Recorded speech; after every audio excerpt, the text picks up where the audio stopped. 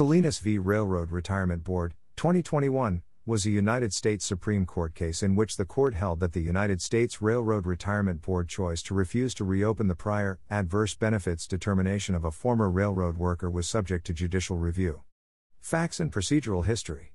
Manfredo M. Salinas was an employee of the Union Pacific Railroad for a 15-year period and was injured twice while working.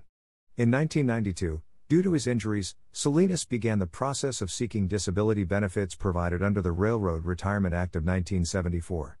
His application was denied 3 times, the final denial occurring in 2006. Salinas was granted benefits after a 4th application in 2013. After the board granted Salinas benefits, he appealed for reconsideration of the amount and start date of the benefits. This reconsideration was denied. In response, Salinas appealed, arguing that the final denied application should be reopened, as the Railroad Retirement Board had not been given access to pertinent medical records in 2006. A board hearing officer determined that the 2006 application could not be reopened as the board's standard 4-year window for reopening had closed. After this determination, Salinas asked the U.S. Court of Appeals to review the decision. The Fifth Circuit dismissed Salinas' petition, citing lack of jurisdiction. Supreme Court. In a 5-4 ruling, the Supreme Court reversed the Fifth Circuit's decision. The Supreme Court held that the board's choice not to reopen the prior benefits review was subject to judicial review.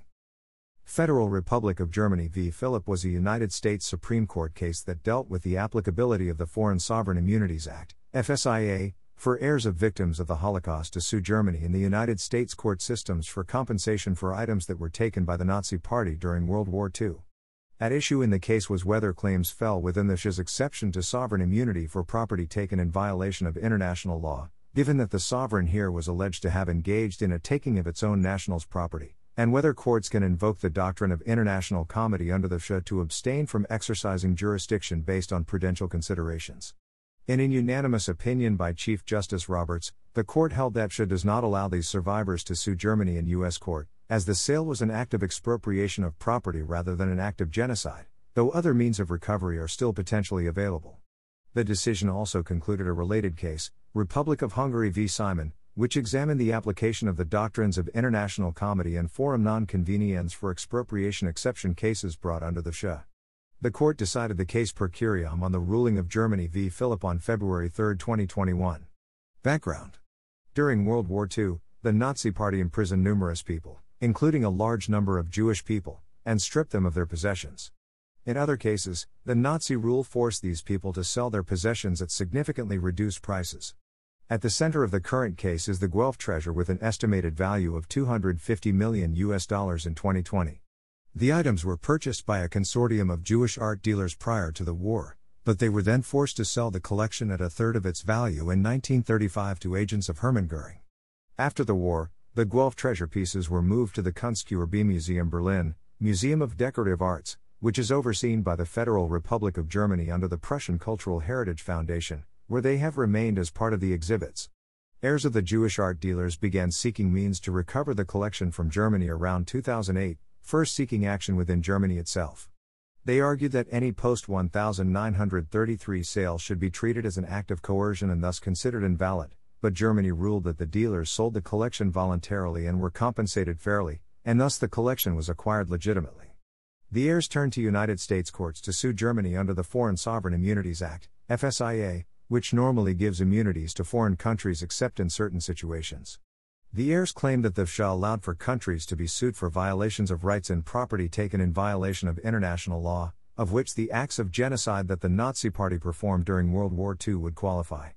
The heirs brought suit against Germany and the Prussian Cultural Heritage Foundation to the United States District Court for the District of Columbia, seeking the value of the collection and compensation in exchange for letting Germany retain the collection. Germany moved to dismiss the case, claiming that the SHA clause related to rights and property did not apply to the sale since there was no involvement of a foreign state at the time. The district court denied Germany's motion to dismiss. Germany appealed this to the United States Court of Appeals for the District of Columbia Circuit, which upheld the district court's refusal to dismiss. Subsequently, Germany filed a petition to the Supreme Court to rule on the applicability of SHA to the case. The court certified the case in July 2020. Supreme Court. Oral hearings for the case were held on December 7, 2020, alongside those of Hungary v. Simon, a related case involving the use of SHA to compensate heirs to Polish victims of the Holocaust whose possessions were stolen while they were transported to concentration camps. Observers to the oral hearings said that the justices were wary of placing the United States court system in the middle of foreign affairs, a matter better resolved by the State Department. The Supreme Court ruled in both cases on February 3, 2021. Chief Justice John Roberts delivered the unanimous opinion of the Court for Germany vacating the lower court rulings and remanding the case for further consideration.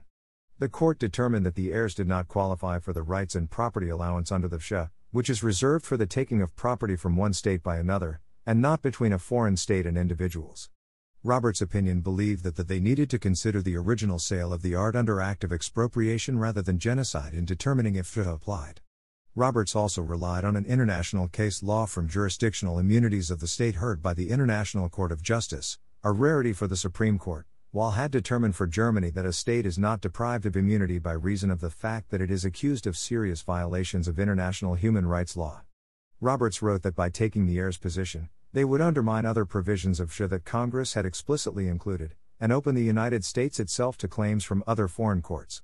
Roberts stated in his opinion that there may be other means through which the heirs could seek legal redress from Germany in the United States court systems beyond SHA, which should be explored with the remanded case.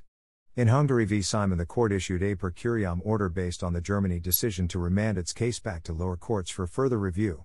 The text of this podcast is sourced from the Wikipedia Foundation under a Creative Commons Attribution, Share Alike license. The written text has been altered for voice presentation. To view the modified and original text versions, visit thelegalpages.com. The content of this podcast is presented for informational purposes only, and is not intended to be legal or professional advice. The Wikipedia Foundation is not affiliated with this podcast.